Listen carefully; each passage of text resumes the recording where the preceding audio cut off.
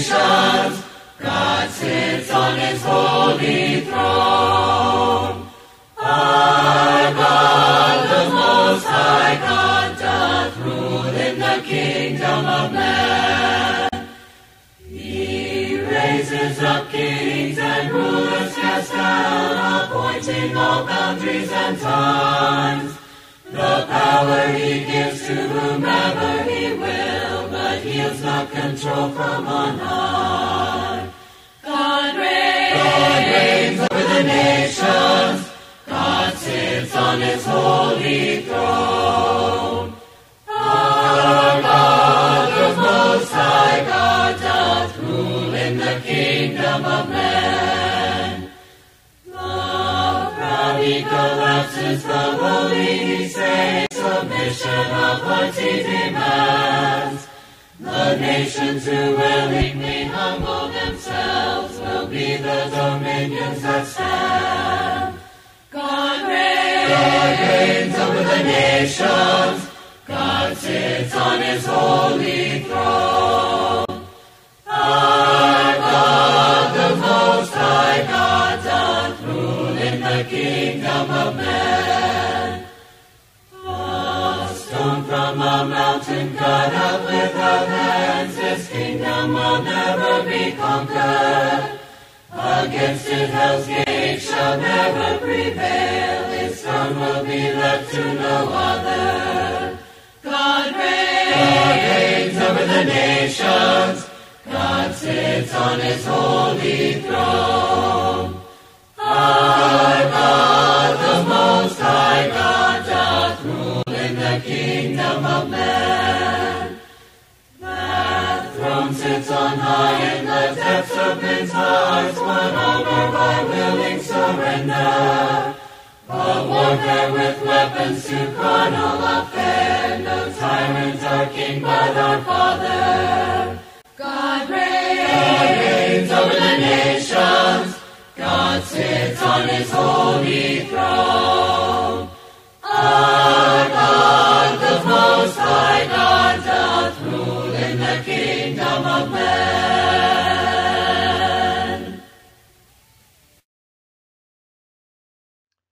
God's power and God's throne. I mean, those are topics that show up from pretty much the very first page of the Bible. I mean, the book of Genesis starts with, in the beginning, God created. I mean, how much more powerful could you get? And as you read through that first chapter, you find out that God speaks and it produces everything around us. I mean, it's amazing to think about that type of power that he has. It also makes sense that he sits on a throne, you know, that he is the one who's in charge. He is the king above all kings. And in this video and in this lesson, what I want us to look at from the scriptures is not just God's power and God's throne, but also how Jesus fits in with all of this. Because I think all of that is so important to understand, because Jesus does fit in from the very beginning of creation. You know, there's several passages in the New Testament that talk about how Jesus was there at creation, that he was involved in creation, that everything around us was created through him. So, God's power, God's throne, and Jesus. Let's take a look. Let's look at this passage from Psalm 93. Now, this is one among many that talk about God's power and God's throne. Psalm 93. The Lord reigns. He is robed in majesty. The Lord is robed in majesty and armed with strength. Indeed, the world is established firm and secure. Your throne was established long ago. You are from all eternity. The seas have lifted up, Lord. The seas have lifted up their voice. The seas have lifted up their pounding waves. Mightier than the thunder of the great waters, mightier than the breakers of the sea. The Lord on high is mighty. Your statutes, Lord, stand firm. Holiness adorns your house for endless days. So this passage right here, this psalm, it begins with talking about this reigning of God, how the Lord reigns. That has to do with his throne. And we see in verse 2 that his throne has been established long ago. Okay, it's established from all eternity. Because God is a being that has always existed. He's always going to exist. He is that great I am. And he sits on this throne that's always been. It is firm. It's secure. And whenever we look at this, we see that this passage too is talking about creation. Just like I mentioned before, how that creation shows us God's power and how he is the king of it all. But here this passage, among many of the different Psalms and other passages in the Old Testament as well, they talk about how God has created everything, and that shows his power because he established all these things.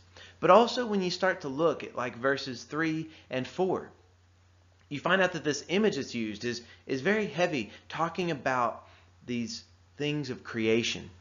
But then, yes, as mighty as the seas might be, and as high as they might be able to get, and as much problems as these pounding waves might cause us as humans, the thought remains in verse 4 that God is mightier. The Lord on high is mighty.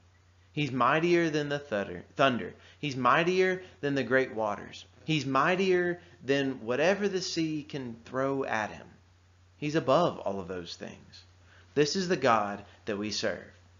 One who has endless power and one who sits on an eternal throne. This is our God. But now, I haven't mentioned just yet exactly where Jesus fits into that. Well, I want us to look at a passage that we can easily overlook.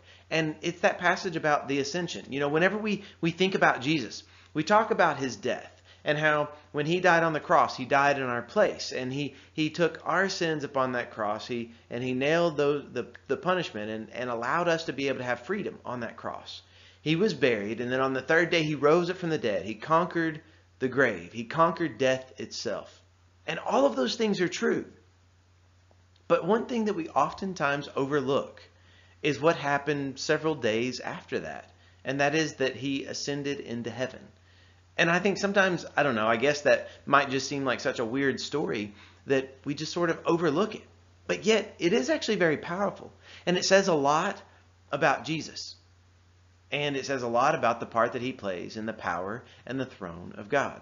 So let's look at it from the book of Acts. In Acts chapter 1, this is how the book starts.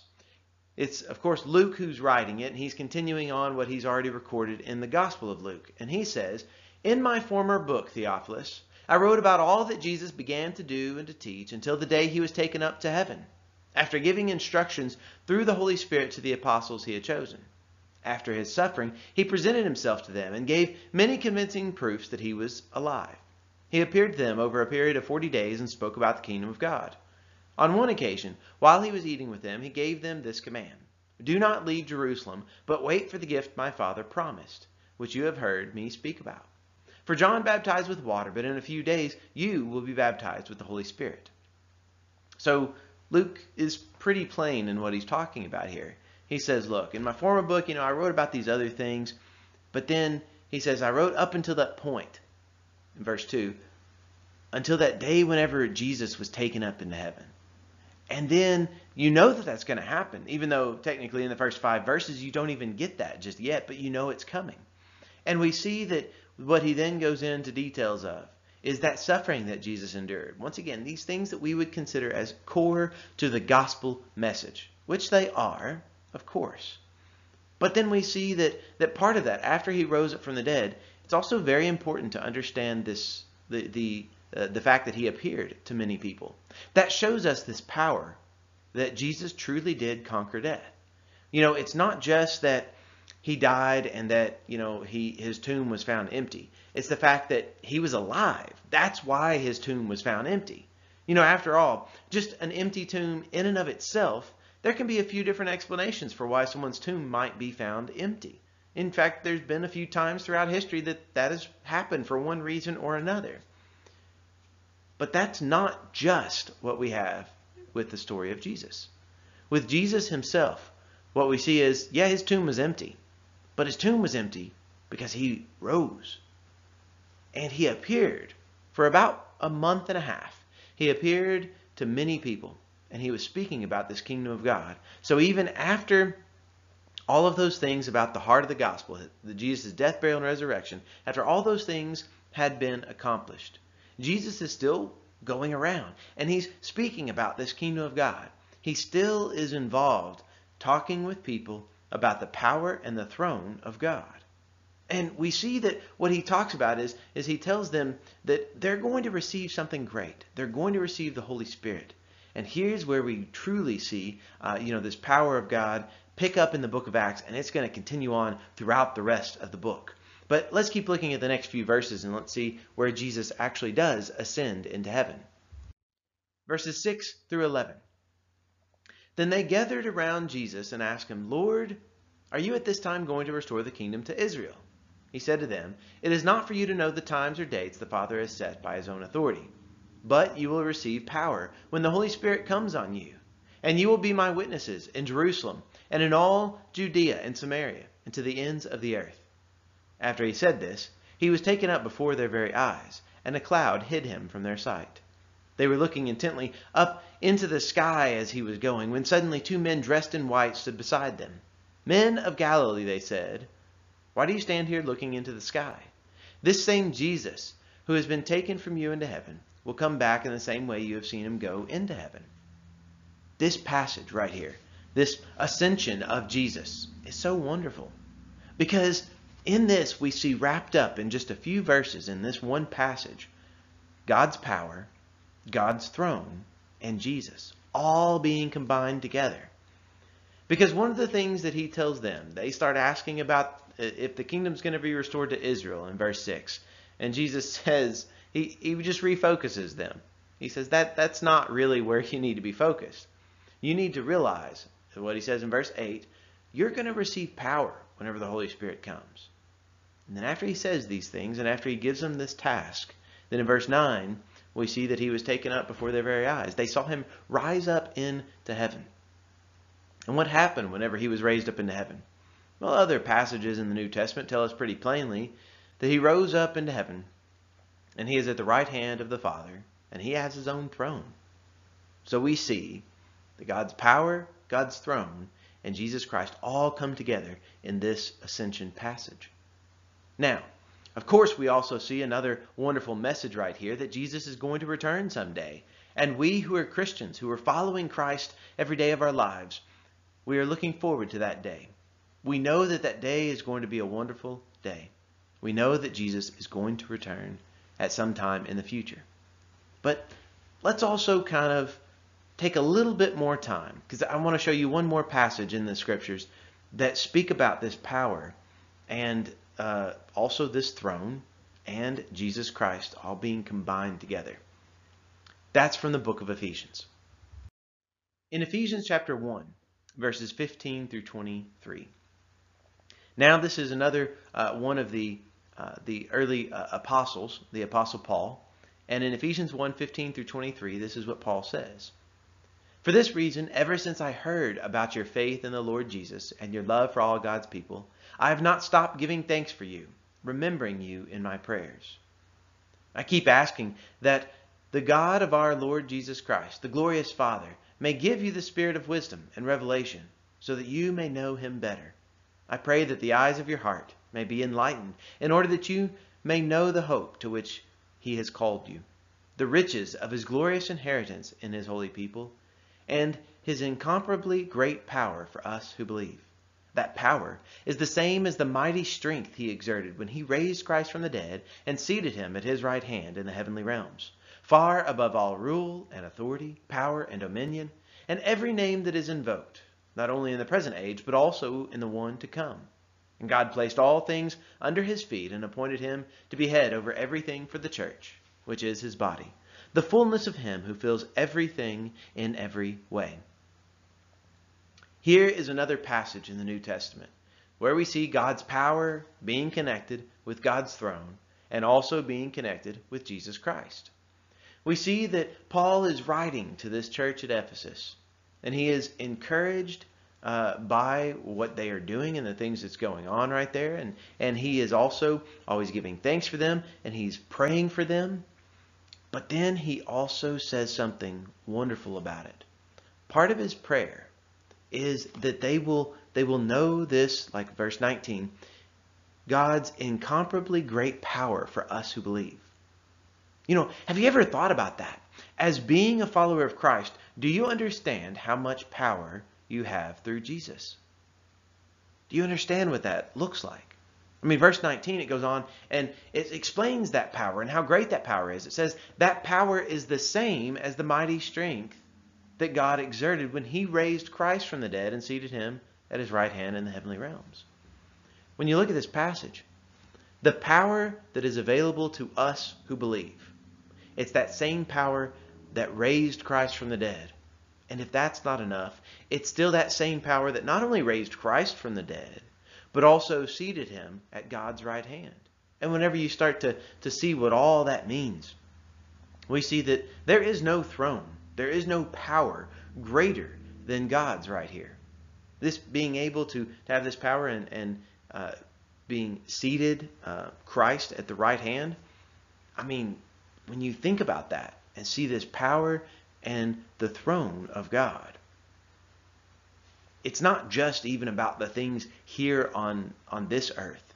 You know, one of the things that's mentioned there in verse 21 is, about how much higher it is and how it's above all these other things. Not only in the present age, that means, not only the things in this life, but also in the one to come. So, in the age that is to come, whatever that might look like, and however great and however powerful anything you could imagine would be, God and his throne are always going to be more powerful. God is the one who has done all these things. He has exerted his power by raising Christ from the dead, by seating him at his right hand. And that same power is available to us who believe. Now that is good news. That is wonderful news. Let's make sure that we always strive to put our faith in Jesus Christ, to recognize that God has had power from the very beginning, and he's going to continue to have that power. Let's also recognize that he has always sat upon the highest throne that is ever going to be in existence, and Jesus Christ has been raised and is seated right next to him. And let's also make sure that we understand the part that Jesus plays in all of this. Jesus is the way through which we can become a part of the family of God. Jesus has done all these things. I've already kind of mentioned some of that gospel message about what Jesus' death, burial, and resurrection did. But Jesus raised up. He ascended into heaven. And all of this shows this power of God. He is enthroned forever and ever. Our Jesus is the King above all kings. He is to be praised. Let's make sure that we always praise him with the way that we live our lives. Am I fully serving from within? Speak of heaven, live in sin. A great change must take place in my mind. Christ will reign